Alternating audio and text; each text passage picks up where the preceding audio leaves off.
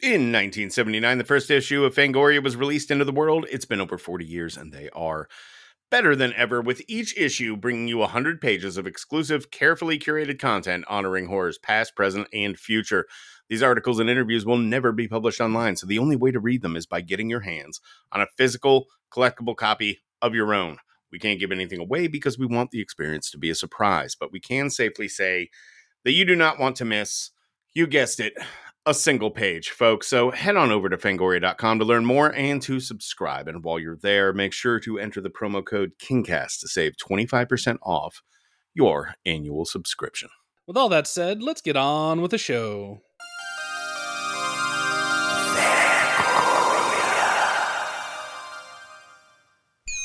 Hi. My name is Stephen King.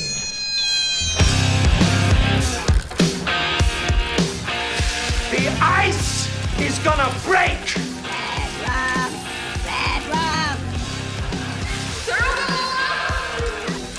You guys wanna go see a dead body? Well, sometimes dead is better. Hello and welcome back to the KingCast on the Fangoria Podcast Network. My name's Scott Wampler. And I'm Eric Vespi. And we are your hosts.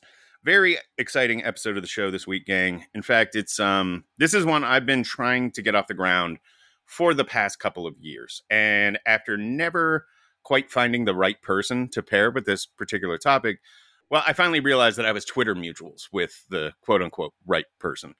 She is a writer, editor, and video game scholar whose previous works include an anthology of interactive fiction and a collection of poetry. Her third book, a photographic retrospective of LAN parties in the 2000s, will be published later this year by Thames and Hudson. Today, she's here to talk to us about the very small world and unfortunate world of Stephen King video games. Ladies and gentlemen, please welcome to the KingCast stage, Ms. Merritt K. Merritt, how are you doing today? Hey, I'm doing well. Thanks for having me. Yes, of course. Well, we are very excited to have you. Like I said up front, this is an episode of the show I've been trying to do for a while. I know that these Stephen King video games are out there, but they're also all on outdated tech. You know, the kind of shit that Eric and I were probably both using as children to play, like Monkey Island and shit. And, Right. You know, in order to play them now, you need to be you need to be more tech savvy than either Vespi or I are. So my struggle with this episode was finding a guest who would have the technical know-how to find these games and play them and then talk to us about it. And that seemed like something you were in a prime position to do. So first of all, thank you so much for doing that for us. And then, you know, returning to tell your tales about whatever you've discovered in the process. Yeah, no problem. I mean, I am very much like into emulation, and it's something that I don't know if you saw this report that was put out by, I forget the name of the organization. It's like the Video Game Preservation Society or something, or Video Game History Society. But they put out this report like a week or two ago that like 87% of games that came out before, I want to say like 10 or 12 years ago, are unplayable right now. Yeah. Like the only way you can play them is through emulation. And that's especially true for games that are based on licensed properties, because bringing them to new consoles often involves making new deals with like the original rights holders. So yeah, you're not going to be able to play the Lawnmower Man on the virtual console on Switch anytime soon. Is that a big loss? Maybe not, but the point remains. It's history, damn it. Yeah. There's a preservation angle there, you know? I'd love to go back and be able to like revisit some of the games that I played as a kid, you know, on modern hardware. Although I don't know if that's true, because there's been a few like remasters or remakes or just ports of older games. Like Grim Fandango is a really good example of this. Are you familiar with that one? Old LucasArts game? Okay. So that came out like a few years ago, and I remember being really excited about it, and I downloaded it and started playing it, and I just hated the way that it played. Like with a controller, I guess, you know. Back when I would have played it as a kid, it would have been with a keyboard and a mouse, but I couldn't get into it. And I was like, this used to be one of my favorite games. And then the same thing happened with the Day of the Tentacle when they released that one. So I don't know. Maybe I'm looking at that through rose-colored glasses, but The ones that I want to go back to are the ones that like caused me to like throw my controller across the room back in the like Sega. I'm talking original Sega, not like Genesis, like Sega. Oh, like the Master System? Nintendo, and yes, Yeah. Like there was like I remember playing an Alf game.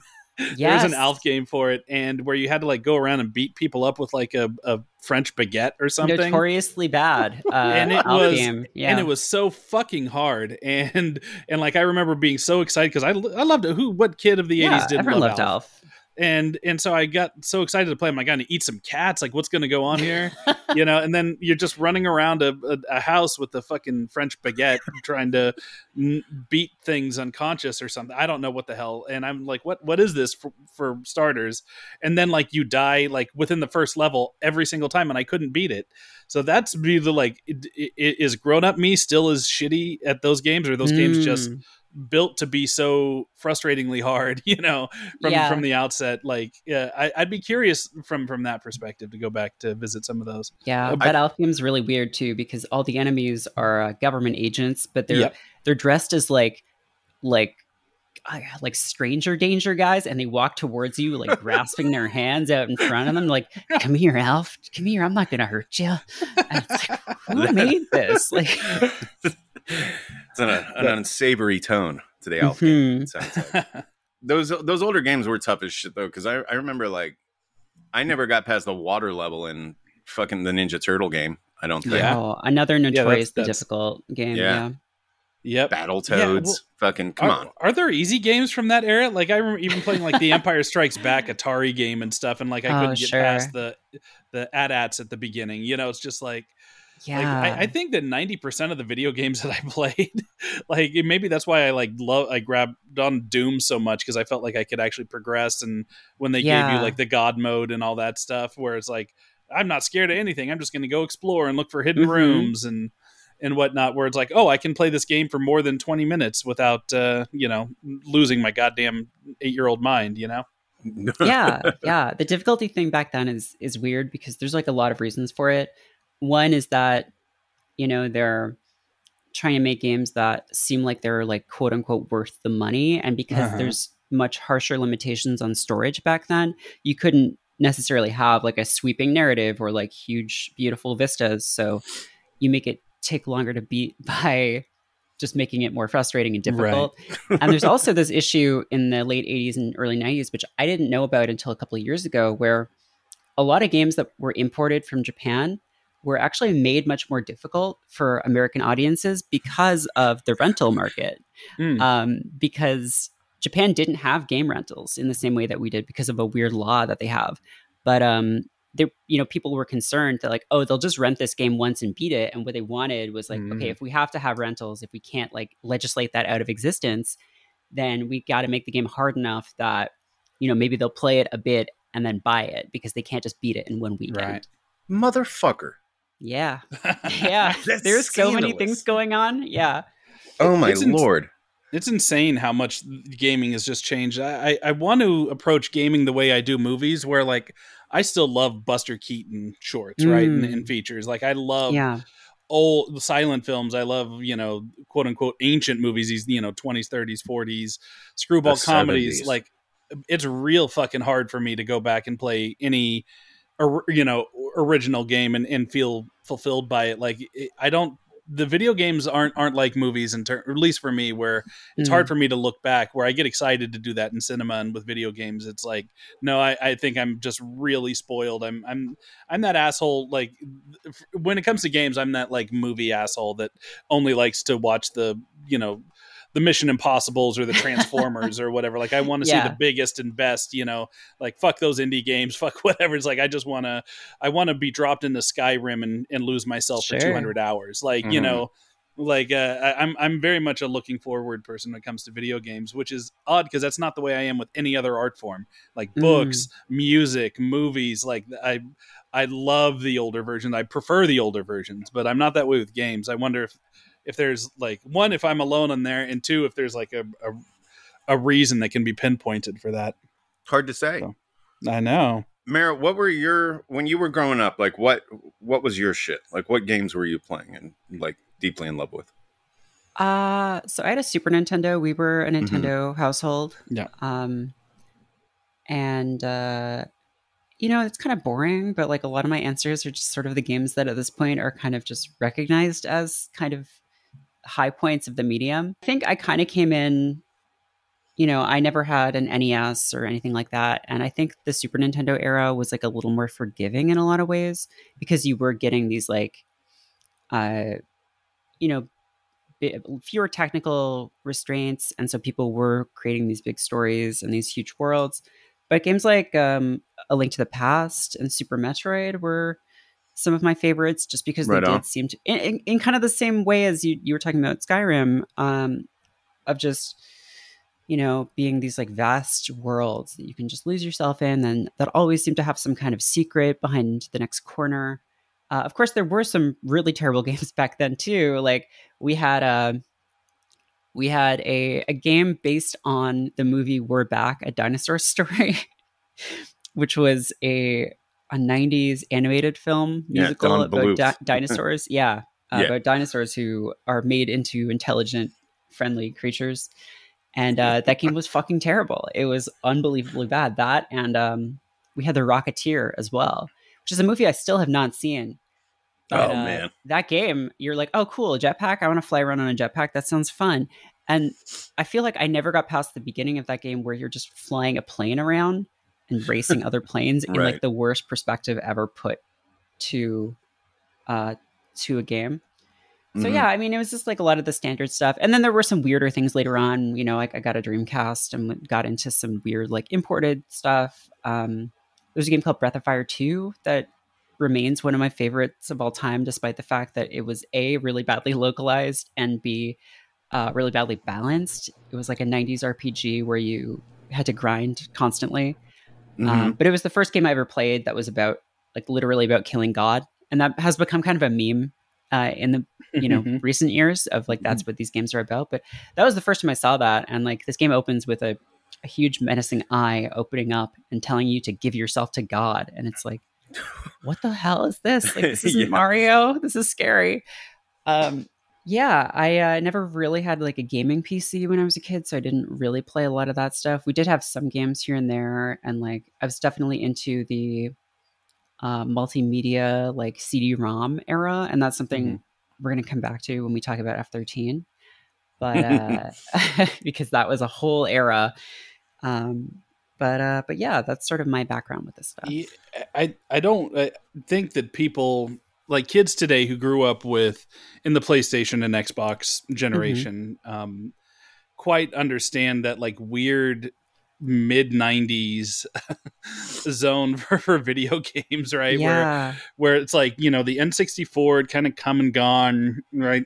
There was I guess that we'd be in the GameCube era, right? In that, like in that early time. 2000s, yeah. But that's when like gaming just got fucking so weird. In like we weren't getting these Mario Brothers, we weren't getting these Call of Duties, weren't established yet, right? We weren't getting these giant, huge. There was no Fortnite that was right. Uniting an entire generation, right? So so all these games are bizarre. It's like I think of Eternal Darkness for the GameCube is like one of my all-time favorites, where they were just fucking with you the whole way through. It's like this Lovecraftian game where it would like make it look like your TV volume was going down, like you'd sat on the remote, or your controller was unplugged as your character was going mad. You were also going crazy as the video game player.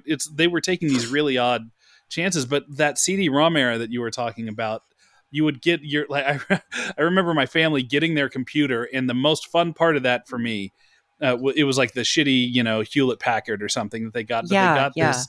They got this like it came with a folder of CDs. You got the bundle, everyone got upsold on the bundles in the 90s, and it was great because you got to go through all of these weird like software demos and stuff. And it's just like, oh, here's a flight simulator on a CD, here's a LucasArts game, or here's this typing game, and here's all this other stuff, and then of course like software and shit. But like that was the most amazing thing to me, and so like I don't know. There's and when we get to F-13, I got a lot to say about that shit, because watching people play that like really hardcore like triggered some nostalgic memories for me of that era. But yeah, and also particularly before we move on to the Stephen King stuff, I want to mention because I didn't know that you had a book coming out about LAN parties, and and there, I mean, we're talking in the era that kind of got me back into gaming was the like Halo era, with Xbox, and I, some of my fondest memories of being, in my early 20s, late teens, and I would go over to a friend's house. He had a 2-story house, and we would do these LAN nights where we would be playing Halo on 4 different TVs in the house, all connected, right? And we would be split screening each TV, and so we had 8 people, playing Halo, all this multiplayer Halo with each other. And keep in mind, this is before it's like, oh, well, you can just plug in and play with other people online. No. If you wanted to play a multiplayer game, you had to play it with people in the same house. And, and I will never forget that, like hearing, like being a sniper or something and sniping somebody, and then hearing from upstairs, like 40 feet away, they're, screaming my name. You're like, yo, damn it. You got me, blah, blah. All this stuff. There is nothing like it. And I don't want to go back. I look forward when it comes to video games. I love the convenience of just, vegging out on the couch and not having to do anything except for say, hey, everybody, let's do a raid in Destiny, or let's kill this world boss in Diablo 4 or whatever. It's like, to send a text. I don't miss those days, but I also super miss those days, if that makes any sense. Yeah, I think a lot of people feel the same way. There's like a lot that, that you kind of lose when you go online and you stop playing with people in the same room, but it is also a lot more convenient. And harder to screen peek. That's true. When I was a kid, there was a place called Floppy Joe's in a in a like a shopping center. They rented, computer games and Nintendo games and shit.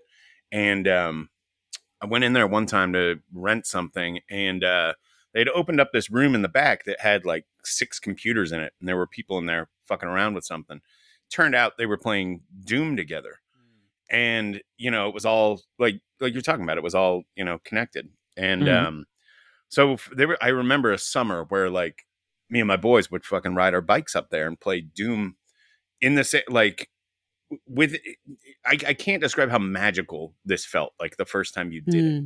Like to see the avatar of your friend who's sitting next to you. It was just a really cool thing. I don't know, but once you're over the hump of that, like, I think it kind of loses some of the magic, and there's none of that in console multiplayer. I don't think. Right. It feels so faceless, and just that was like an activity. You got on your bike, you went to Floppy Joe's. Yeah. Right. No more of that. There's the social aspect, but there's also, I don't know, when I load up Fortnite, I'm getting my ass kicked by some 12-year-old kid that has the crazy reflexes. But when you're playing your friends, you could easily be the best player in your group, right? Every time I log on to like a Destiny PvP or something, I just know it's going to be a frustrating nightmare scenario as somebody can like get instant headshots and whatever. It's like I'm not anywhere close to the best player when you take in the world, but with my dumb friends, then hell yeah, I can stand a chance of showing off a little bit. So Merritt, what is your Stephen King origin story? When did you first become aware of him? Yeah, I remember people passing around a copy of Cujo when I was a kid, but I don't think I ever read it. The first thing that I actually saw, I think, or read was this miniseries in 1999 called Storm of the Century. Yeah. And we love that one. I remember it really distinctly because it was really creepy, and I grew up in Canada, and we didn't have HBO or anything, so there wasn't a lot of like horror stuff on TV. I was also a very easily frightened child. I didn't get into horror until I was in my late 20s, actually. But the other funny thing about it was that the villain is, I think the villain, maybe he's not, is played by this guy Comfior. Yeah. And he was best known in Canada at the time. He's a Canadian actor. He's a Shakespearean actor. And he is best known for playing Pierre Trudeau in a CBC miniseries. And I guess it turns out that actually came out after Storm of the Century, but I must have seen it, Storm of the Century, like rerun or something a few years later. Because I was like, that's Pierre Trudeau. And yeah, that story is pretty creepy. It's kind of, standard Kingish sort of stuff about a small community having to face some kind of otherworldly horror. And this wizard shows up and is like demanding that they give him a child, or they'll, or he'll kill everyone or make them kill themselves or something. I don't remember it in great detail. But yeah, that was my first thing. And I guess I would have been, in my like early teens. You said you came to horror later in life then? Yeah. Yeah. Have you, what level of experience you have with other King movies? Like, do you watch them as they come out? You kind of ignore them because they're sort of a mixed bag. Like what's your, how often are you watching these? I've seen a few here and there. I don't think I've ever like sat down and, because with, I think the only King book I've read is Misery, which I enjoyed a lot. But typically with films, I'm much more drawn to directors than to the source material. So, that's one reason why a lot of King adaptations are all over the road, because they're made by so many different people. But I have seen a few. Christine is one of my favorite movies. Yeah. It's just, I think on so many levels, it's just, it's funny. The effects are incredible. I love that because I've read summaries of the book, and I love that adaptation doesn't try to explain the car. It's just like, no, we all know that there is such a thing as an evil car. We don't need to explain that it's this guy's soul and he sacrificed his wife or daughter or whatever. No, it's just a shitty car. Yeah. I love that. Obviously, The Shining is, what can I say about that? Right. It's a masterpiece. There are a bunch more on my list. So things like Maximum Overdrive.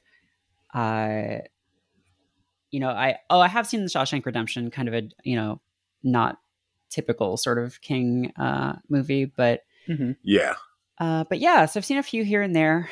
There are a bunch more on my to watch list. Right on. Cool. What is your experience level with horror gaming? Like, are you a fan of it or not so much?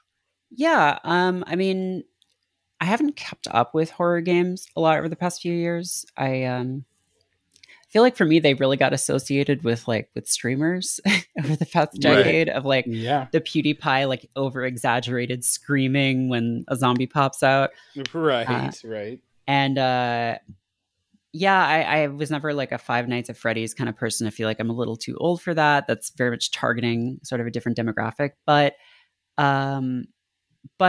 Resident Evil 4 actually is one of my favorite games of all time. Oh yeah. And I think, it's pretty well regarded generally. That remake of it just came out. I haven't played that yet. But that series, I think, is really interesting too. Just it kind of invented the whole idea of a horror game. There were prior ones. Like there's a game on the Super Nintendo called Clock Tower. Yes. Which is really funny because it demonstrates Japan's kind of indifference to copyright in a way that is very different from America's treatment of it, because there's a character in Clock Tower who is just, God, what's her name? Jennifer Connelly. It's just her. Yeah, straight up. It's exactly her from Phenomena. And they're just like, I don't know. It's like, what's going to happen? Nothing's going to happen. No one's going to get in trouble for this. And there was actually also an NES adaptation of Sweet Home, which I think the director of that went on to make the Resident Evil games, which were originally, I think, maybe supposed to be a remake of Sweet Home. But so I haven't played a lot of the horror games that are just sort of that. I would say the trend that started in the late 2000s of you don't have weapons or anything. You're just totally wandering around. Yeah. That shit drives me nuts. Yeah. Yeah. I'm I don't think it's fun if I can't fight back. Yeah. And then obviously there's games that have like horror elements in them that use horror as an aesthetic that I really love. So Bloodborne, which I didn't actually play until last year, so good. It blew me away. And there's other horror games that I would like to get into more. I've never really dived into the Silent Hill series, but I have a lot of friends who hold that in really high esteem. Oh yeah. And yeah, so I'm somewhat familiar with it. Haven't kept up with it as much as some people I know, but yeah, I have sort of a broad understanding of it. I'm totally with you on that because, like, I love a good horror game, but I feel like it's been a minute since I played a really good horror game. And the ones that get really great reviews, like, say Amnesia, any of the Amnesias really, or Outlast, or I don't know, these games where, like you were saying, you don't have weapons and it's really just like a stealth hiding game, Right. And that's fun to fuck around with for like half an hour or so. And then I'm just like, all right, where's the shotgun? There's no shot. Oh, well, okay. I'll turn on a game that does let me blast one of these monsters in the face, So I've kind of fallen off that bandwagon myself. I can't even remember oh, you know what though? That's not true. I'm currently playing a game called Dredge. Have you heard of that? Oh, yeah. That came out not too long ago, right? Yeah. It is.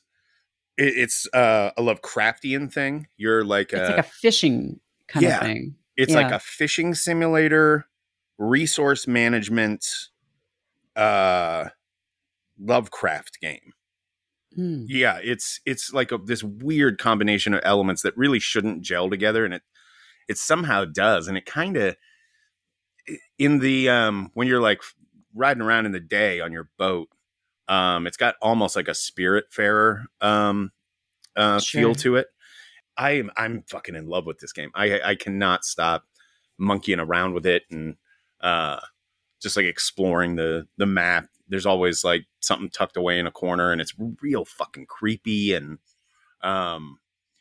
strongly recommend that one. That one's really good. I guess you can't really do much fighting back in that one either, but I completely different ball of wax. I like those as like a moment or a level or whatever, but at some point give me the ability to fight back. Like I'm not one of those dudes that likes those hardcore modes on like Resident Evil has one or like Fallout had one too, where it's like if you don't eat every 6 hours or you don't drink every 6 hours, your character dies. Because like I don't play these games to play. Listen, I want them to be grounded, but I don't want realism. I want to I want to feel like I'm like getting stronger and building my character up. Like the opening of Dead Space 2 will always be like my ideal, where you start off and you're like in like a straitjacket or something where you're confined and you just have to run past all these things that are trying to kill you. And if you don't run fast enough, you die and have to start over. But like that is thrilling to me. But like, you know what? The reason why that's thrilling is I get my plasma cutter in the next level, right? The next point, and then I can go like blast those limbs off. And like, how dare you make me feel helpless at the beginning? And you get that little wish fulfillment. But yeah, there are people that love that like traditional survivalist kind of things, and more power to them. But man, that ain't me. Yeah. No, I don't have the patience for them a lot of the time. Right. So the game titles that I approached you about were the Lawnmower Man, the Running Man, the Dark Half, and Stephen King's F-13. Why don't we start with the Dark Half, which is an adventure game, right? Yeah, it's a classic point-and-click adventure game in the style of like a Monkey Island or those sorts of LucasArts games of the early 90s. Have you seen the Dark Half movie? I have not. Okay. So as I understand it, Dark Half, the movie, is about a writer who compulsively picks things up, doesn't carry any money or have a supply of paper or cigarettes, despite the fact that he smokes, breaks into crime scenes, climbs into his therapist's office with a rope, and doesn't ever talk to his wife. Is that correct? No.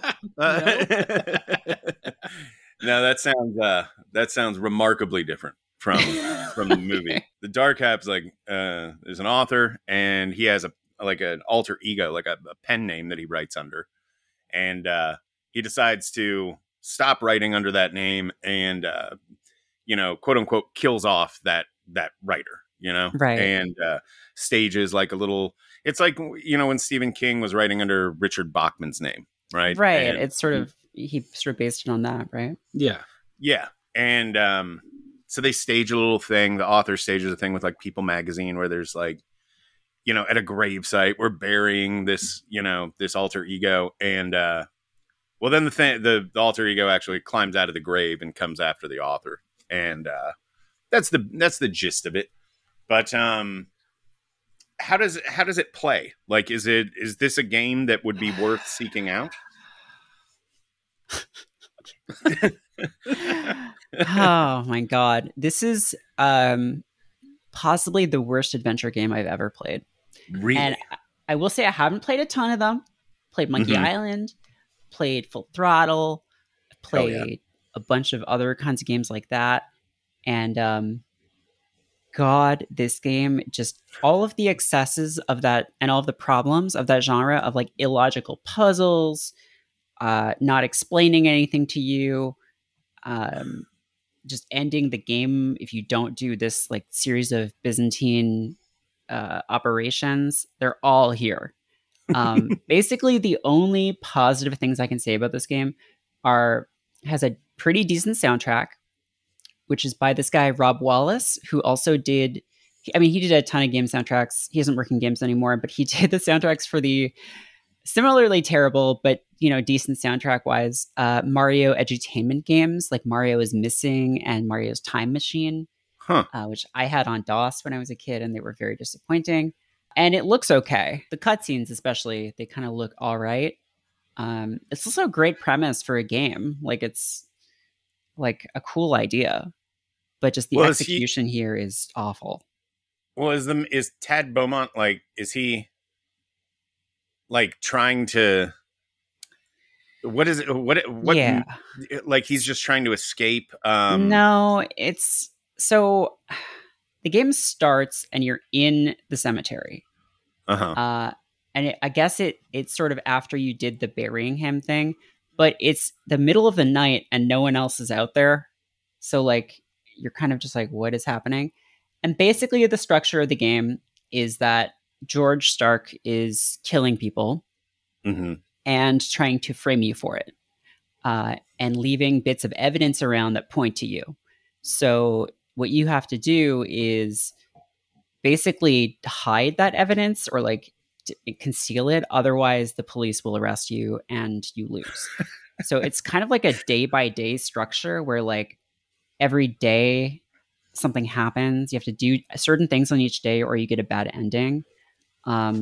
So like when it starts off, you find like it has this thing too of like, which is kind of cool. And I'm sure at the time was kind of more interesting, where stuff happens off screen. Like you'll be like moving from one room to another or one area to another. And then you get a meanwhile and it's, George Stark killing someone. So the first guy you come across is this reporter who has been killed with his own prosthetic leg. Yeah. I guess that's in the movie. That is the first thing that happens in that.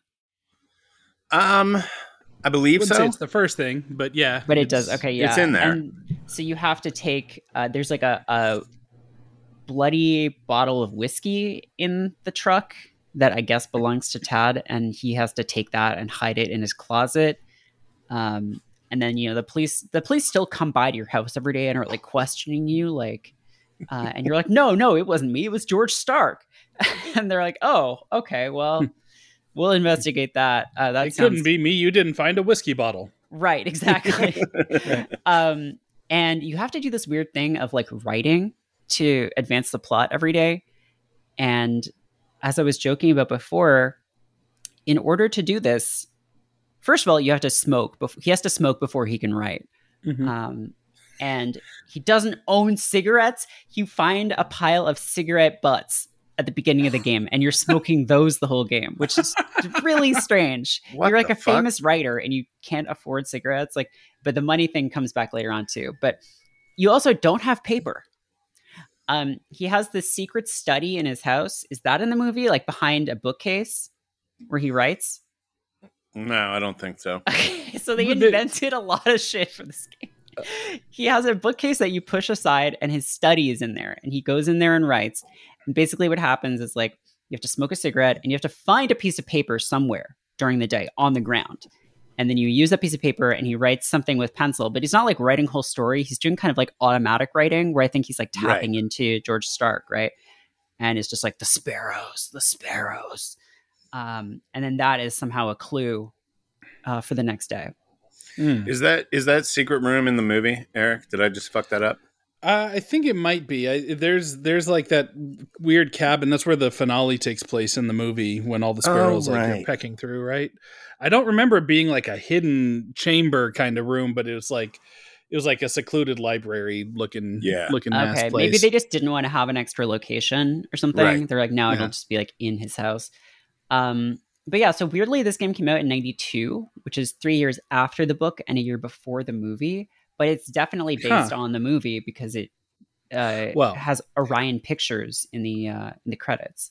Right. I think the movie was like on the shelf for a couple of years. Am I mistaken there, Scott? I seem to remember.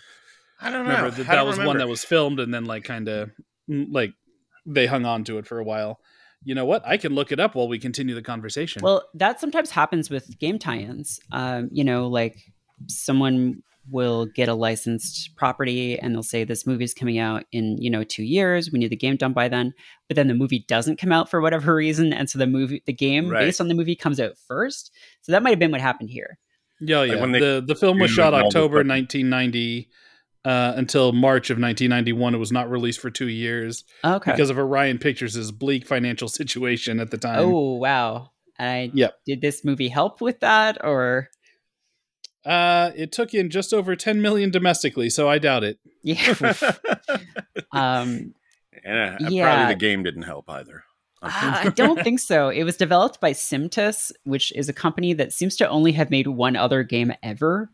That was called Cybergenic Ranger: Secret of the Seventh Planet. And and wait, it gets better because it was published by a company called Capstone Software, and they published a bunch of other adventure games. But they also made a first-person shooter based on Tech War, on William Shatner's Tech War, which is a property about William Shatner killing future drug dealers. And they also published games called Exotic Car Showroom and Trump Castle, the ultimate casino gambling simulation. And last but not least, a beat-em-up game for the Amiga CD-32, which is famously one of the worst performing consoles of all time, but based on the movie Surf Ninjas. So they were really batting 100 here. Yeah. Now, just hearing you describe this game, though, like I'm getting like weird, like Alan Wake kind of vibes already. Like it does sound like a really kind of fun premise. That you just said they kind of just fuck up the execution, because I like the idea of you having to go around and like steal evidence that's planted there.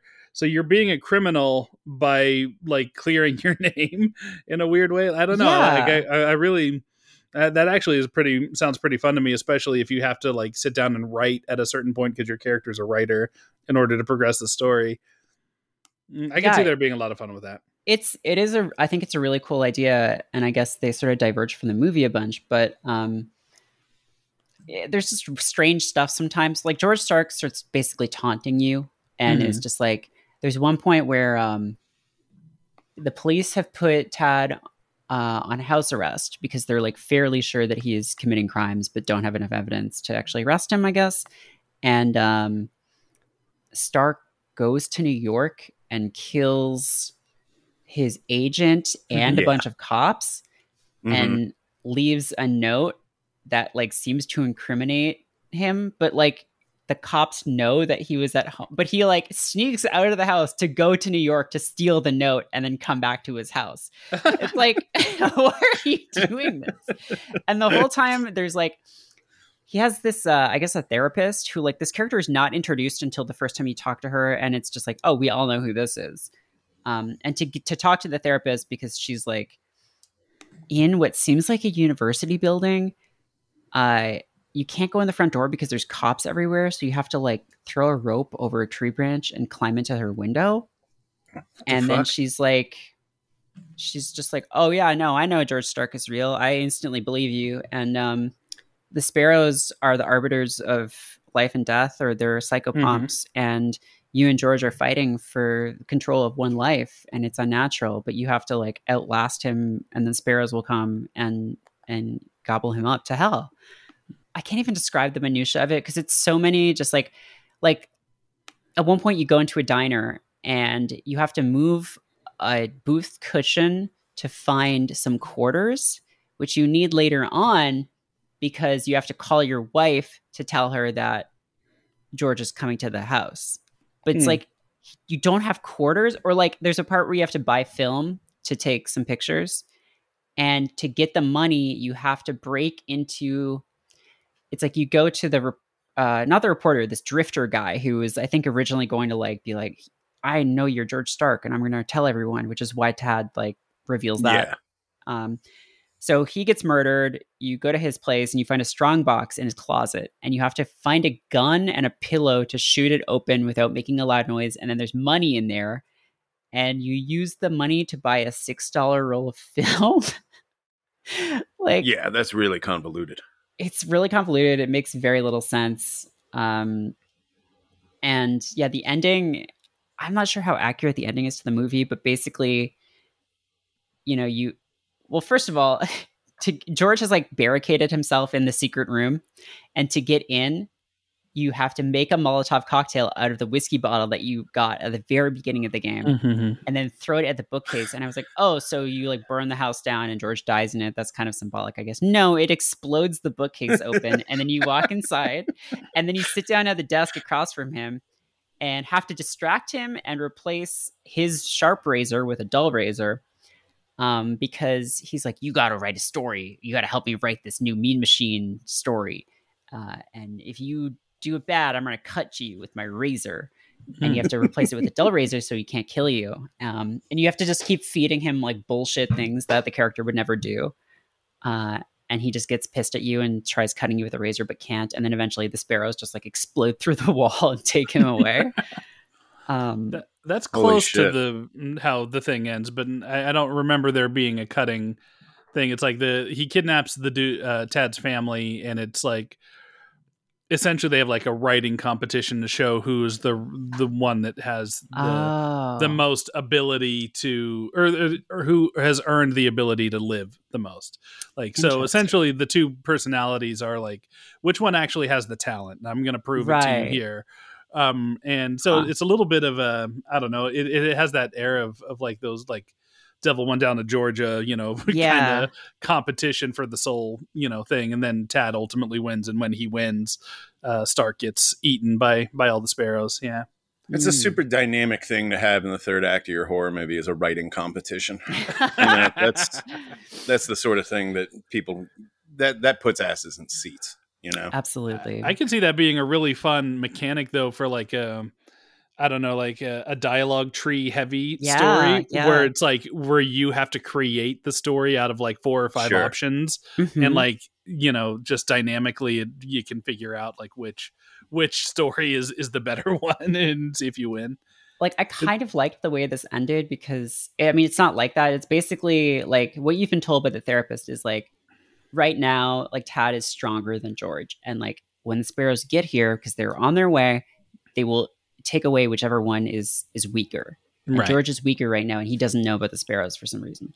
And but if you help him write a good story, then it makes him more powerful. So you have to like purposely pick the things that the character like that make the character look stupid or that don't fit in with. But it's like also like, I'm not sure how you would know that if you're playing this, like, unless you had like read the book and like how would you know what the characteristics of this, like which options were in character or not for this fictional character within a fictional game? It's very confusing. Right. Bad. Avoid this game. Do not play it. I mean, you can play it. It played in DOS, so you have to run it in DOSBox. or you can try to play it on an abandonware site, but I feel like it doesn't run very well in a browser. Like it just hanged for me, so I had to actually do DOSBox. But all right, yeah, good to know. I'm never going to be able to figure out how to do that, but good to know. nor would I go through the trouble for that game. But you were not alone in your reaction to this. In fact, if you look this game up on Wikipedia, there's a review from Computer Gaming World, and that here's a quote. In brief, everything that made The Dark Half an exceptional novel is missing from the game, as is anything that might have made the game an exceptional game in its own right. The Dark Half is not only a bad game, it is easily one of the worst games I have played in the last 10 years, on top of which it is an insult to a fine work by one of our most underappreciated authors.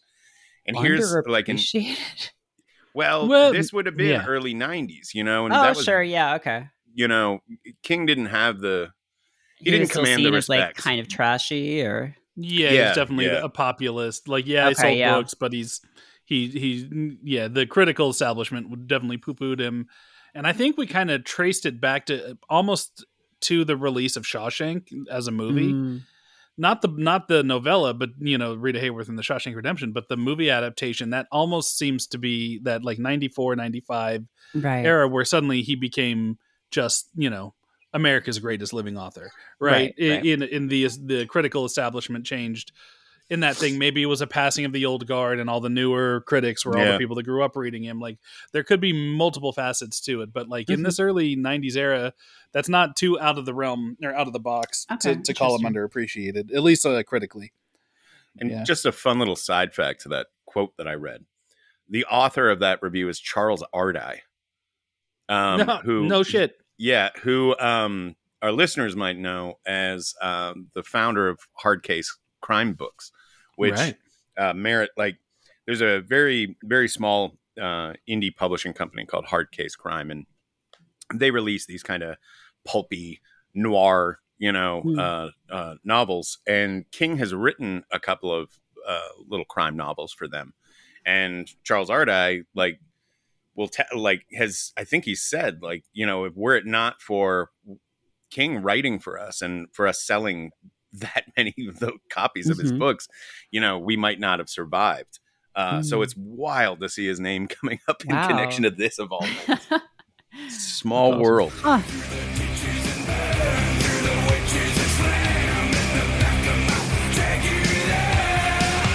Hey, welcome to the mid-roll ad read, everybody. We here at the Kingcast are huge collectors of pop culture memorabilia. I know I have way too many nerdy toys sitting around on my shelves. And you know what? They're kind of naked because they're just standing on the empty, bare shelves. They are on display. Hold on, I'm sorry. You have a bunch of naked statues? I don't have naked statues. They feel naked. You just said they're naked. They're kind of naked because they're just they're fully clothed. But they're just kind of standing there on the shelf. Like loincloths? No fancy background. What what am I working with here? Yeah, what kind of clothes are we talking? We got, I'm looking right now to Snake Plissken. He is wearing his nice little kind of tank top number, with the Arctic camo pants. I see a Marty McFly. I don't believe you talked about them being naked. Let's get on with the ad read. My point being is sometimes you have action figures and they are just kind of standing there, or you're one of those monsters that keeps them in boxes, to preserve the value. We've all seen the Toy Stories. We know how bad that ends up for the toys. Don't do that to your toys. Let them free. And that's where our sponsor, Escapes Action Figure Displays, comes in. They build personalized displays for your action figures. This shop has a major selection of movie and action figure accessories, from damaged skulls to light up kryptonite, from Pennywise to the Terminator, from Batman to Bane. You have to see for yourself what the shop has to offer. Folks, do you have a Batman or a Superman action figure? Are they just how many do you have? Do you have like a little army of them? I don't, honestly. Okay. Yeah, I didn't figure you as a Batman action figure guy. I know you're way more into Flash Gordon. Yeah. Sometimes you'll just display them nakedly like I do, or you will have them stored in a storage container or just kicked under a bed. Don't do that to Batman. Secure his fate as the overseer of justice with the Batman rooftop action figure display. Do you have a copy of The Shining? That I know you do have. Yeah. All Alone on the Shelf, you can add the red rum door to add character to your library. The Pennywise in the Sewer is also nothing to chuckle at. There's lots of Stephen King shit over there. There's some Carrie stuff. There's some Pet Cemetery stuff, the aforementioned Shining stuff, and the It stuff. If you have a Pennywise figure, now you can put him in his sewer where he belongs, not just sitting on your bookshelf. You can see all these items and more, including costumes and digital art, at etsy.com/shop/scapesfigures. Or you can search for action figure displays on Etsy. That works too. Once again, that's etsy.com/shop/scapesfigures. And if you mention King15, that's KING15, you can get 15% off your order. Let's get back to the show. Let's do it.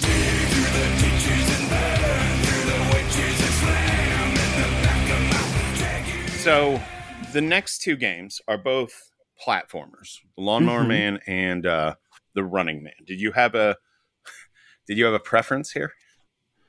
Yeah, I mean, the Lawnmower Man is far and above the better of the two games.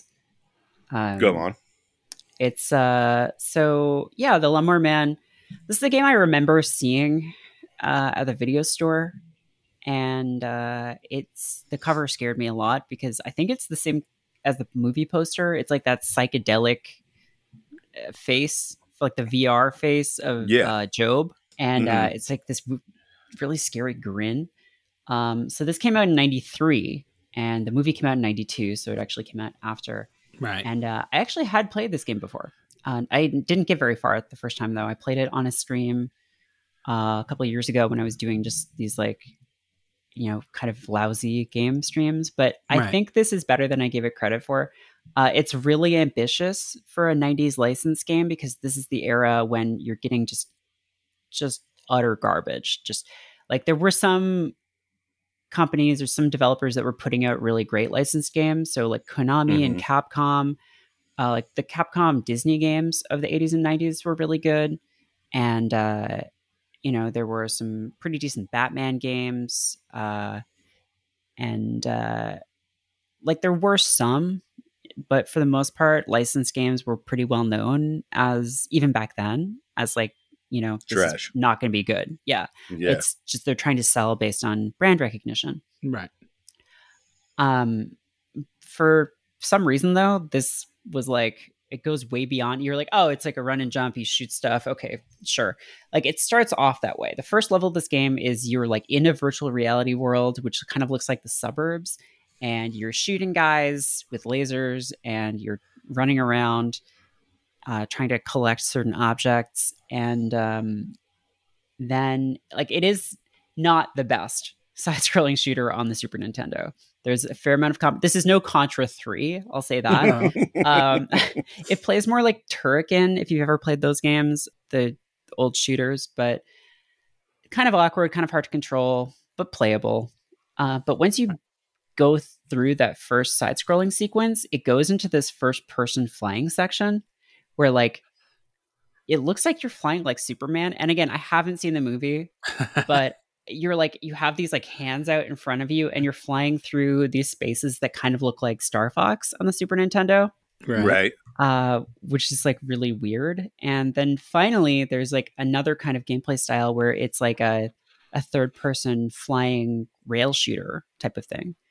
When you're on like a little weird virtual hang glider or something. Like it's really hard and pretty frustrating, but they didn't have to go this hard on like they could have just stuck with a 2D thing, but apparently they were like, no, we want to do virtual reality type stuff. It's going to be really cool. And it's 2-player co-op in the run and gun parts, which is kind of rare. I guess the first character plays as Pierce Brosnan, and the second character is who is she? The kid's mom. yeah. Which is they just needed a player too, and I guess that was like their. I guess their option was a kid, and they didn't want to have like the kid shooting government agents and making them turn into little balls or whatever the fuck happens to them. Yeah. Yeah. So it's kind of weird, but it's always nice when a game from this era lets you play it with someone else, and the soundtrack here is really good, like really, really solid stuff. It's by this guy named Alistair Brimble, who is just this amazing, prolific games composer, has done tons of games. The soundtrack for this one is very like spacey and like vibes heavy. It fits very well with the aesthetic and with like the narrative. And as far as I know, like this doesn't have anything to do with the like with Stephen King's story, right? Like that's about like a like Pan killing someone. Yeah. Well, sorta. It's the original short story is like steeped in this Greek mythology that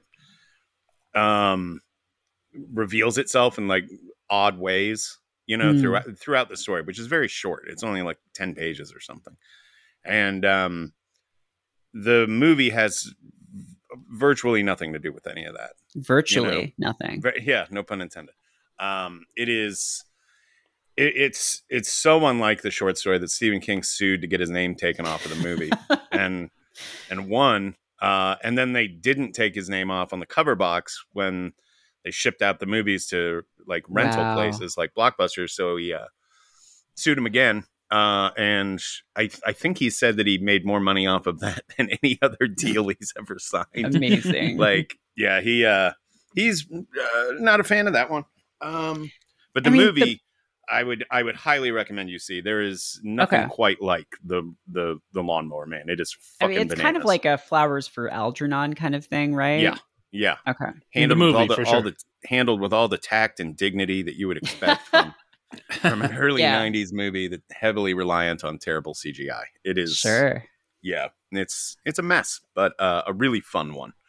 Yeah, it was definitely that like beginnings of the obsession with VR because younger people might not know this, but I feel like, you know, we had the Oculus Rift, and there's been like later generation devices that came out in like the mid 2010s, but in the 90s, everyone was talking about virtual reality, and like it was terrible. Like basically all it was an extremely bulky headset that you put on your head that let you play Sonic the Hedgehog really up close to your eyes, or it was the Virtual Boy, which is just to this day disastrous. Basically Nintendo's greatest humiliation. Yeah. I remember in this era where I would go to the mall and there would be like VR game things set up like you know, in the middle of the walkway where they'll usually be like, nowadays it's like fix your iPhone screen or buy this, you know, this probably unlicensed, you know, t-shirt design or whatever, these kiosks in the middle of the mall. Or, you know, win this car, you know, that kind of thing. In that area, they would have these VR things set up where you can spend like $10 and put on these crazy VR glasses. And it was never worth it to me. I'm like, oh no, if I'm going to pay $10, I'm going to do a ride or something, you know? Yeah. But yeah, it was this VR thing, man. I just don't know. Like Apple's they announced their VR headset, which is essentially going to be more of a augmented reality kind of thing. But I'm just like, you look so fucking stupid, you know, in those things. And I think that I'm like, didn't they learn any lessons with Google Glass? It's like, if you're going to like have to put on some fucking weird thing on your face, no matter what studies you've done that said people think this looks cool, it's always going to turn into a joke, and you're just never going to see people out and about wearing this kind of thing. I don't know, man. Like I will say that the Oculus kind of helped me get through pandemic, you know, because that was a way to socialize and, you know, feel like I was kind of getting out of just my living room a little bit. But that was a very, very specific outlet that you know, provided for a very specific time. I'm not 100% sure VR is ever going to take off in any meaningful way. So you're saying the Lawnmower Man was wrong? Well, they will have murder chimps in VR headsets. That is true. That is true. That's where the movie got correct. That's a selling point for the Lawnmower Man Merritt. Is there? You will see a little monkey, a little chimp running around in a VR headset taking out cops. It is okay. Well, it's getting bumped to the top of my list because it's that something to sounds see. Amazing. And by the way, if you get the option, go with the director's cut. Okay. It's that one's got more monkey action in it. More monkey for sure. It's longer. You're committing yourself to a much longer movie for the other stuff that doesn't work, but it's worth it for the extra monkey. Yeah. Well, speaking of cruelty to animals, Does Arnold Schwarzenegger kick a lot of dogs in The Running Man? No. No, and is that like most of what that movie is about? That's the only. Is it just him kicking an endless series of dogs to death? I don't think there is a dog in The Running Man. Not a one, not a single one. But it's funny you mentioned that. One.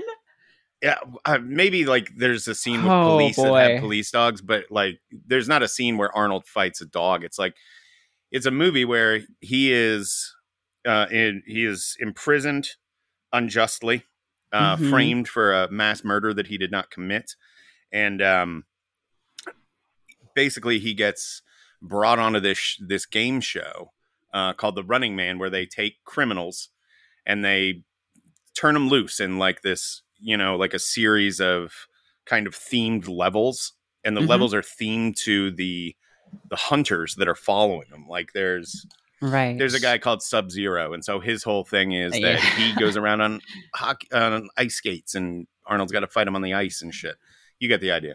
But yeah, no dogs. But it's funny you mentioned that, because that's the one thing I know about that game is that you just kill a lot of dogs. You kill so many dogs. Like there's like, a lot of people are like, oh, I don't like in games when like a dog attacks you have to shoot a dog. Well, avoid this game then, but also everyone else should, because it's just not very good to begin with. But so it was for the Commodore 64, the Amiga, and like those kinds of computers. It was Europe only. And it came out 2 years after the movie. It was developed by Emerald Software, who were only around for like 3 years, so they didn't make much of an impact. And there is a kind of a cool opening for this game. It has like very low resolution reproductions of scenes from the movies with like voice acting and everything. And it took up an entire disc, just the intro, like the intro cutscene. But the intro was so good that they used it as the demo. Like they left it running in computer stores to like demonstrate what Amigas could do. So that is this game's greatest legacy, I think, because the vast majority of this game, like the first thing you do in this game is kick a dog. And you get health back by kicking dogs. So you're incentivized to, it's not just that they're attacking you, you want to. Arnold recovers his resolve to go forward by kicking a dog to death. And basically the only other enemies in the 4 levels are the stalkers. So you like pretty much all you do is you walk forward, you kick dogs, and then you run to the stalker and you can jump, move, kick, and crouch and punch. And you can also sometimes pick up objects. So you can pick up bricks, and you can just pick up bricks and throw them at the stalker, which seems to be pretty effective. It's really slow. It's doing this thing that was kind of in vogue for a while in the late 80s, early 90s, where they give all the characters a lot of frames of animation to make it look more like quote unquote cinematic. So like a Prince of Persia, although that game did it fairly well, there's a lot of games later on that didn't do it quite as well. And the problem with adding so many frames of animation is that you make everything take a lot longer. So like when you jump, instead of just launching into the air, your character has to wind up and then go for it. And it's like that. Yeah, it sounds frustrating in the making already. As you've been describing this, I pulled up a video of gameplay for this. And it is literally just wall-to-wall Arnold kicking dogs. Just the only... Okay, up until the last level, dogs are the only other enemy in the game other than the 4 stalkers. In the last level, there are like security guards with guns. And then you can get their guns and shoot them. But it's just you really slowly move forward. And because it's an Amiga game, like I don't know what... European games had this very weird aesthetic in the 80s and 90s. And it comes through in different ways. Like if you ever see a game for the Super Nintendo or Genesis with like a lot of like bouncing balls, or like the logo is floating all over the place, that's usually a port of an Amiga game, because they fucking love that shit over there. But the other way, the way it comes through in The Running Man is like a third of the screen is just a status bar at the bottom. Yeah. With like your life. Like it's so much of the screen. And there's also a little corner in the bottom right that just says like The Running Man or something. But then sometimes, and this is actually really kind of funny, I think it's probably was more annoying than anything, but the game will just stop sometimes. and there'll be a message that just says, now for a word from our sponsors. And this little TV in the bottom right just shows ads for a bunch of fictional products. And then it's like, and now back to our show. Like, and that's, at first I thought, oh, this is what happens when you pause the game. That would be kind of funny. But it's like, no, it just happens randomly. You cannot control it, which is like a really great troll move, but like not if you want people to enjoy playing your game. Yeah. That's actually pretty fucking awesome. That's pretty rad. Yeah, I like it as a way that it fits into the universe of the movie, right? You know, because this is a janky game show anyway, right? So, right. So I don't know, like that kind of touch actually makes me smile, and it wouldn't make me smile if I was in the middle of I got Sub-Zero down to 1 heart or something, right? Yeah, and he, you know, I need that timing to work out to, you know, so I don't have to replay the whole damn level or whatever. But I don't know. I think that's actually a pretty fun way. Like I could see them making like a RoboCop game and having that same, you know, thing where there's a break-in with some ridiculous, you know, dark humor, satirical advertisement, you know. It's a fun touch, yeah. And at the end of the game, you get to kill Richard Dawson, so that's cool. Bonus. You just get to shoot him a bunch of times until he falls backwards into the little sled, and then gets dumped into the game. Yeah, a little bit more exciting than how they handle it in the movie, because it's Richard Dawson versus Arnold Schwarzenegger, so there is no fight. Oh, it's just no. To be clear, he does not fight back. Shoot him? You just shoot this unarmed man repeatedly. I mean, I guess if you didn't have a gun, you could just punch him, but you have to keep attacking him until he falls backwards into the thing. He won't die just from being shot. Right. So it's not like a boss battle. At first I thought it was going to be, and it's like, no, he's just Richard Dawson, the host of the Price is Right, and you just, or Family Feud or whatever it was. Yeah. And you just kill him. That's fine. And then is there like a post video game credit scene of Arnold kicking one more dog just for old time's sake, just for good measure. God, yeah. This is the footage is intensely ugly. This is it's horrific, a real gnarly looking game. Yeah. Like I said, the demo is kind of cool of like the stills or like the scenes from the movie, because I think they are animated actually, but the game itself really ugly. I mean, the consoles like the Amiga and the ZX Spectrum and the C64 weren't like super powerful, but there were better looking games on them than this, for sure. So I suppose that brings us to the main event here, which is Stephen King's F-13. Merritt, could you describe Stephen King's F-13 to anyone who's unfamiliar with it? Look down at your keyboard. There are 12 characters, 12 keys, F1 to F12. What if this game presupposes, what if there were a 13th key? My God. If you press that key, you'll enter into a world of cartoon skeletons and cockroaches for some reason. This is F-13. It is a Macromedia-based CD-ROM by a company or a developer called Presto Studios, who also made the Journeyman project, which was a really well-known first-person FMV adventure game in the mid-90s, and Myst 3 Exile. And it is squarely in that era of like, we can do this, so let's try it.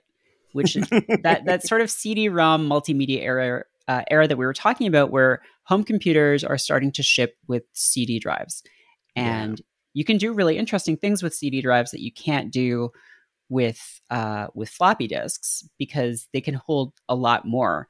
And you start seeing a lot of interactive encyclopedias, a lot of like interactive books. Like there was a Magic School Bus series that I really loved when I was a kid. There are like Goosebumps games. Myst is sort of in the same era where you can use really high resolution images because they're being read off the CD.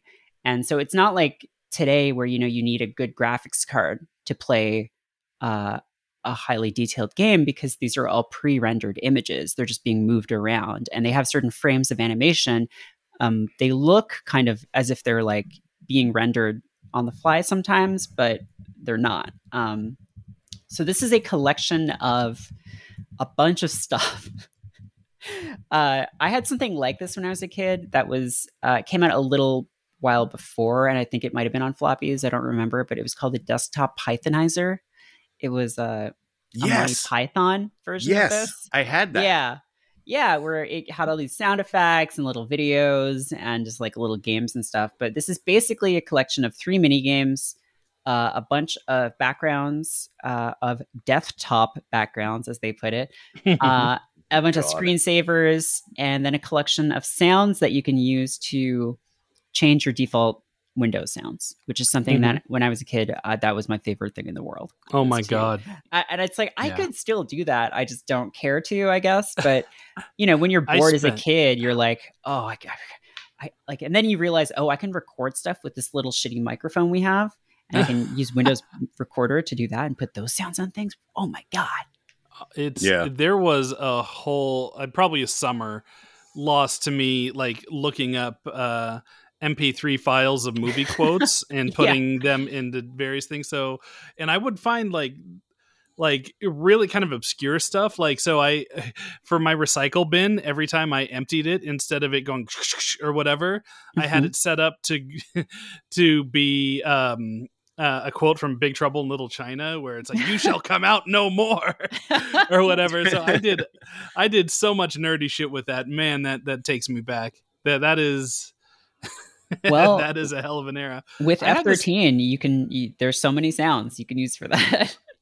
I looked up a bit of like kind of a walkthrough, like a video walkthrough on this, because this is something I'm very unfamiliar with. Although I had, I think that, correct me if I'm wrong, but didn't this come with a book or something, or was this something wholly?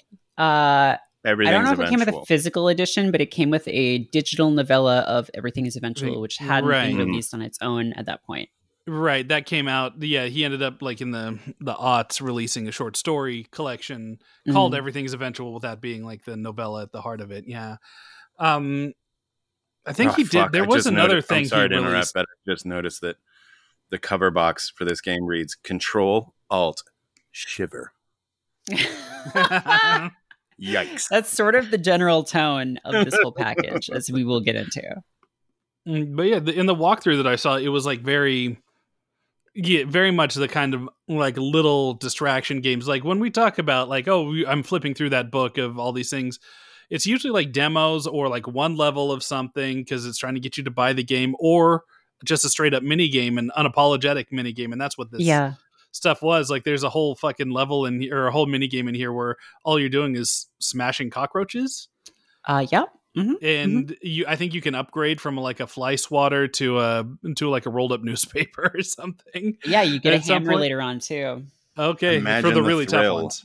Yeah. I don't know what a lot of these things have to do with Stephen King. It feels kind of like a lot of them are just like little tech demos they had. Oh, totally. And it's like generic Halloween horror stuff. So there's like one in a spooky cemetery. There's like one with bugs. It could have been called Boo Haunted House. Like it's just, right. Like it reminds me of like the Friday the 13th, or no, like the Nightmare on Elm Street game on the Nintendo, where it's just like, oh, spooky bats and cartoon ghosts are attacking you. Oh no. But so there's like the 3 mini games. 2 are games. One, I don't even know if you could call a game, because one is just called Feed the Fish, and all it is like a virtual fish tank with piranha in it, and you can drop like a rhino or a crocodile or like other animals into this tank and just watch them eat it. I don't know if anything happens if you wait, but like I'm also like, I don't think there's a Stephen King story about piranha, is there? No, not that I'm aware of. The screenshots that I've seen of this game, and I don't think I've seen footage, made me think it's like, it looks like a really shitty version of The Seventh Guest, if you remember that game. Yeah. Without the wraparound story to go with it. So it's just the mini game shit, and there's a lot less mini games, and also they look like they were designed by someone under duress. Yeah, like I don't know how much they were selling this for, but I can't imagine it went for more than like $20 at the time, and even that I feel like would have been, unless you were like a die-hard Stephen King. But if you were, you probably would have been disappointed that it didn't have much to do with him. Like, so there's the Bug Splat game, which is kind of reminded me of, if you ever played the Mario Party, or not Mario Party, Mario Paint Fly Swatter game. There's a mini game in that where you use the Super Nintendo mouse to swat flies. It's like that, where like these roaches just like break out and you have to swat them. And it was really gross, but I don't know what it has to do with Stephen King. Nothing. And the last, they don't even tie it into Creepshow or something, you know, right? where, Yeah, you know, in Creepshow, there's a whole segment about cockroaches, you know, eating an old rich asshole, you know, and swarming him. So they didn't even take that extra step to like try to tie it in with a pre-existing King thing. It's so weird. They probably fucking made these things. They probably just went to Stephen King and said, "Look, we got these horror mini games, and some screensavers and some sound effects.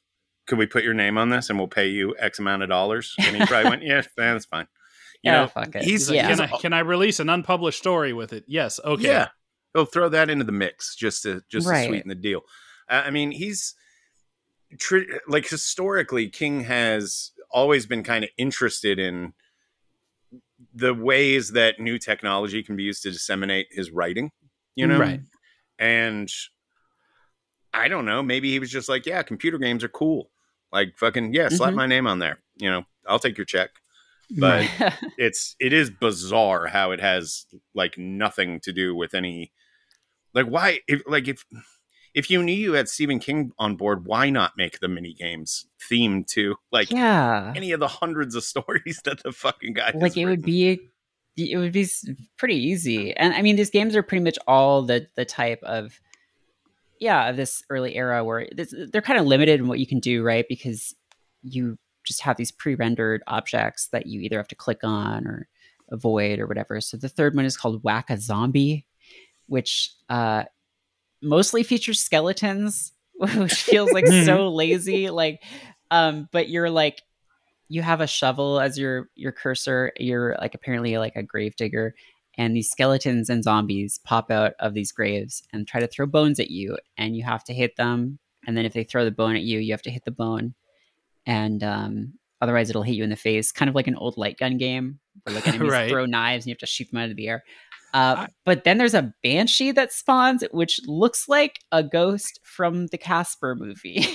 It just looks like a cartoon ghost. It's bizarre. Huh.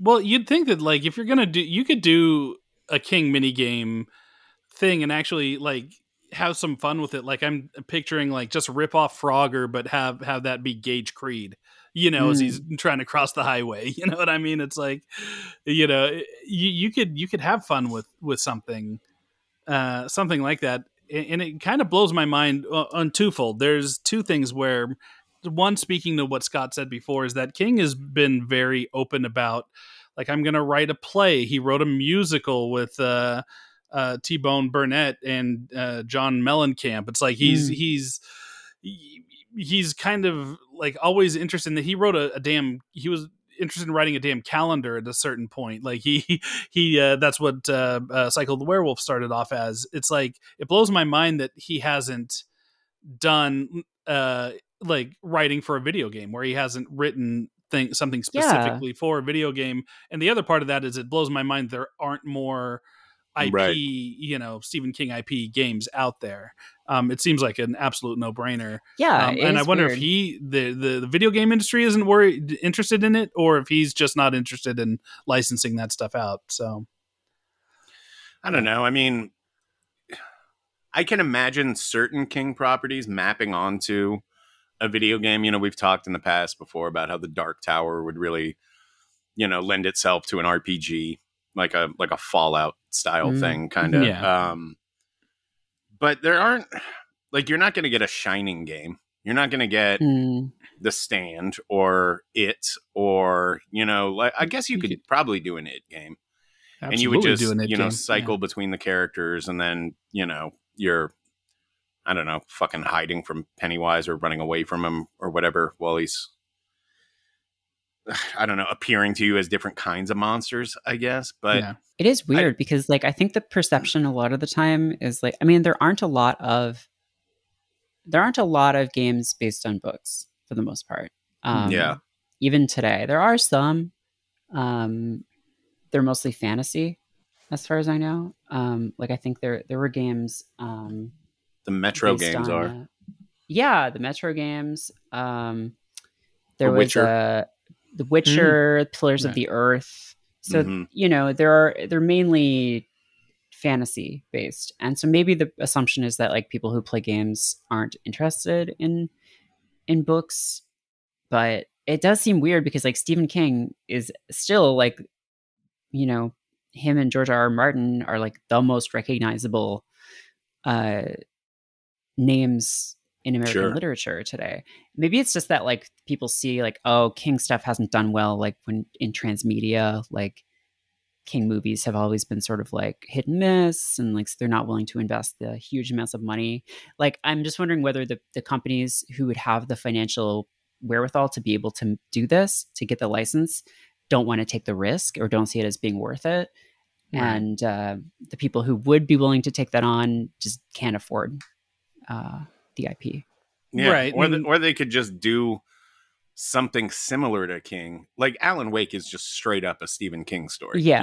It's so if you had an idea like, well, this is how like an It game would play, you could also just not bother with the Stephen King element, right? And make it kind of like It, and it would be kind of like Stranger Things or whatever the fuck, Right. I could, and then you don't have the risk of, I don't know, like fans saying that you've changed the text, or it's not faithful enough to the source material. You're not having to do a payout to Stephen King. That's probably a consideration.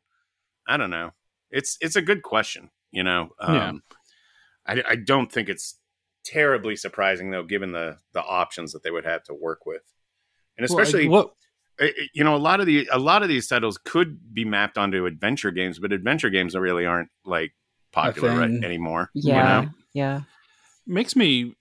So I guess the real surprise here, more than anything, is that he hasn't taken it on himself, or he hasn't been approached by some AAA game company or superstar developer or something to come in and say, hey, come in and write a video game for us, write a horror game for us. And kind of in the way that Guillermo's been courted for a while, and sure.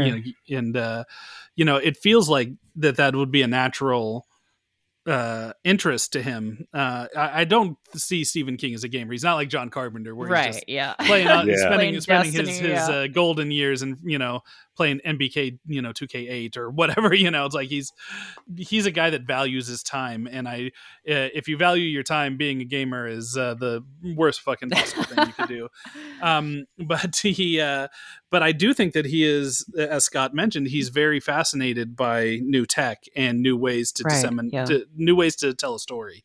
And I could see a Stephen King video game, say, like a, Naughty Dog or some crazy giant, like prestige, developer comes to him and says, hey, we want you to look at these story centric games that we've done. We want to do, like, can you imagine like a Last of Us style game, but written by King, but a whole new original thing.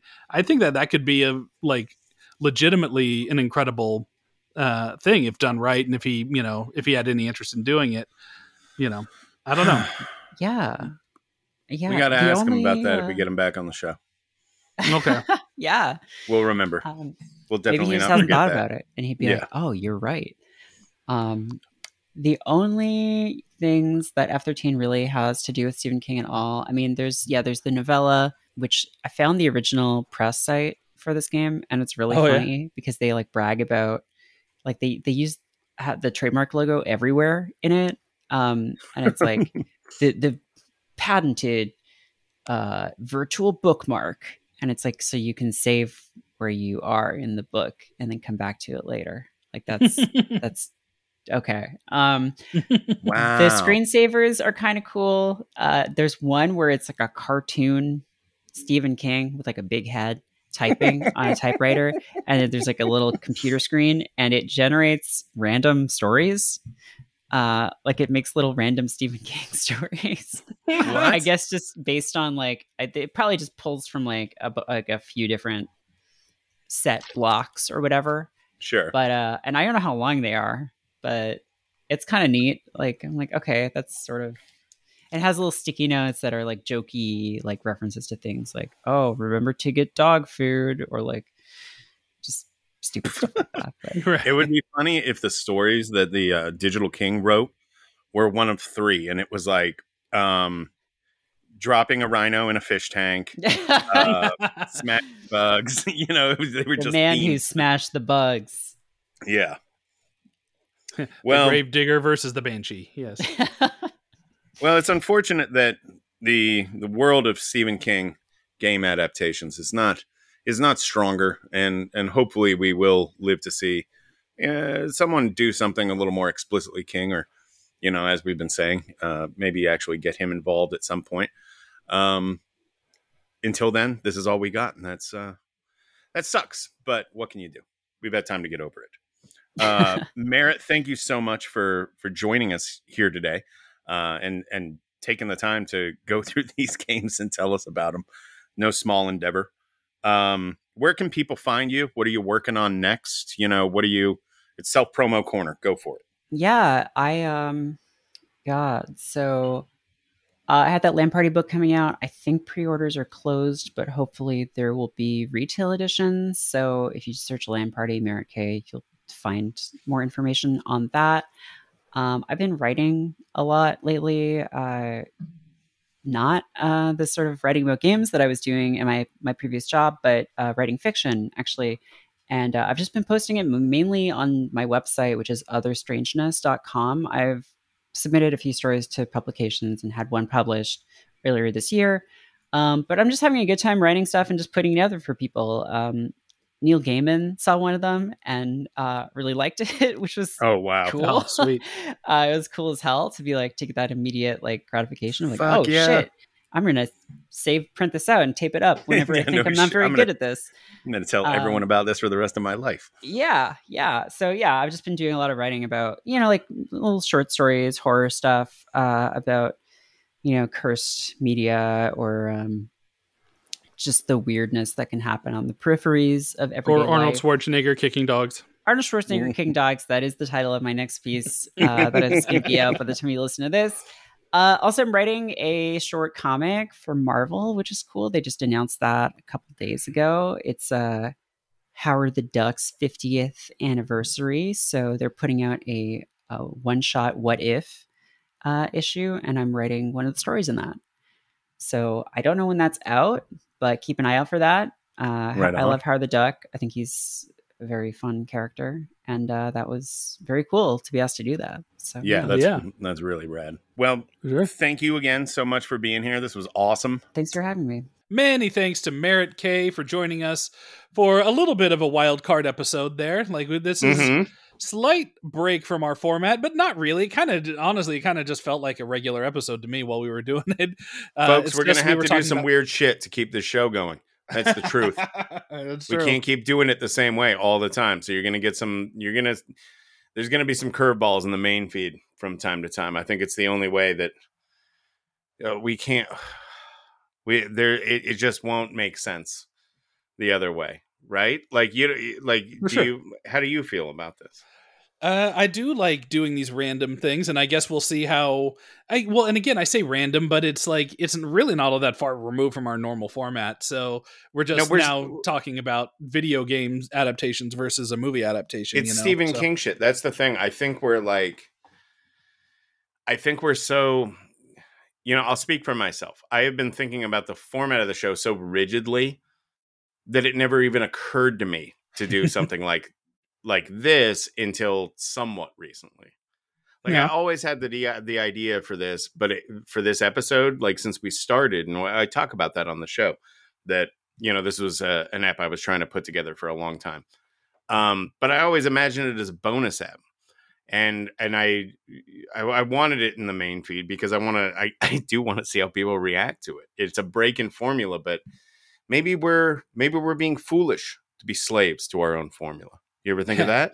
It could be. Yeah. I think there's a lot of freedom there. If you listen to most other Stephen King style or formatted podcasts, they're a little less rigid with format than we are. They'll do totally. deep dives and they'll spend multiple episodes and one book and go deep into the text and stuff. And I think that Shout there's out room to our friends at the Losers Club for sure. And I think that there's room for us to expand beyond just one celebrity and one title. And if you guys agree, let us know. You can let us know what you thought of this one on Twitter at KingCast19, or sorry, X.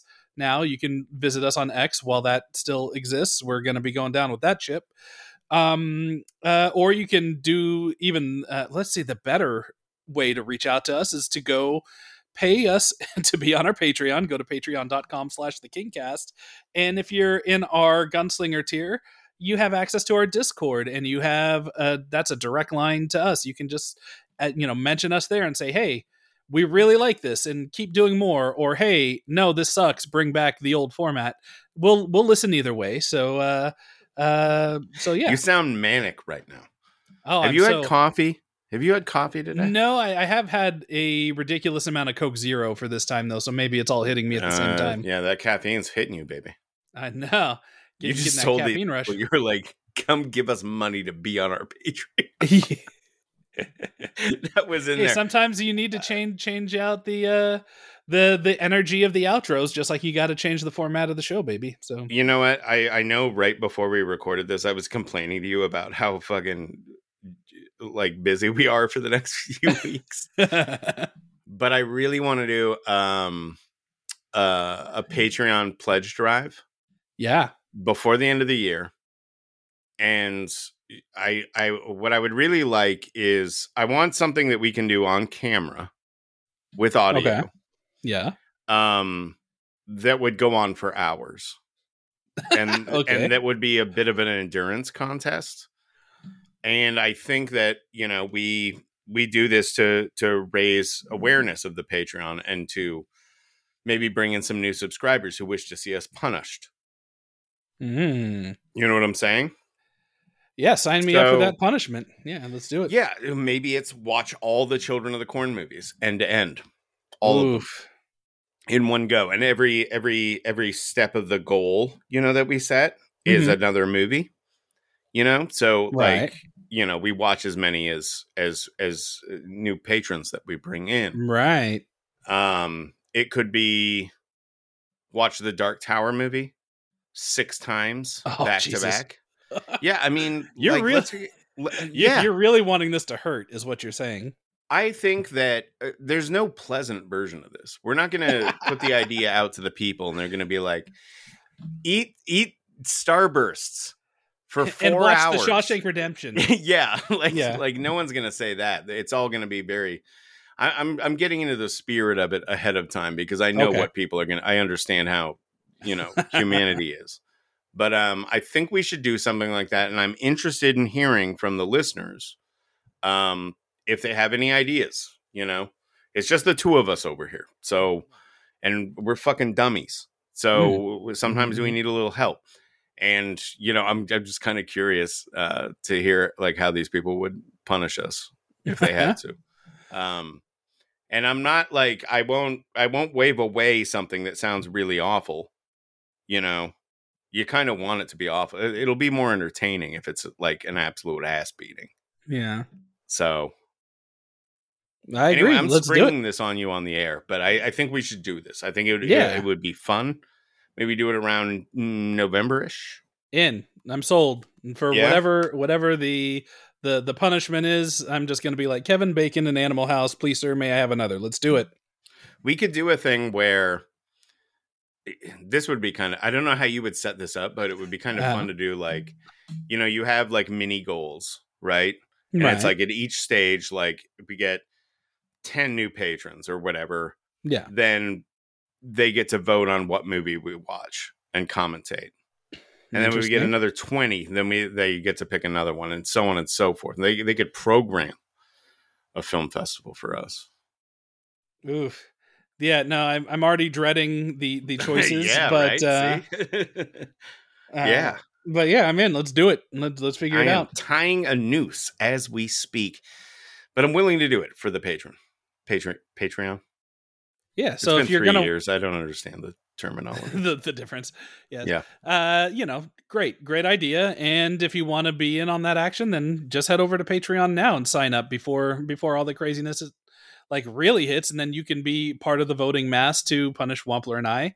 So make sure to head on over to patreon.com/thekingcast. That's what we should call it. The pledge drive should be called Fuck the Kingcast. Fuck the Kingcast.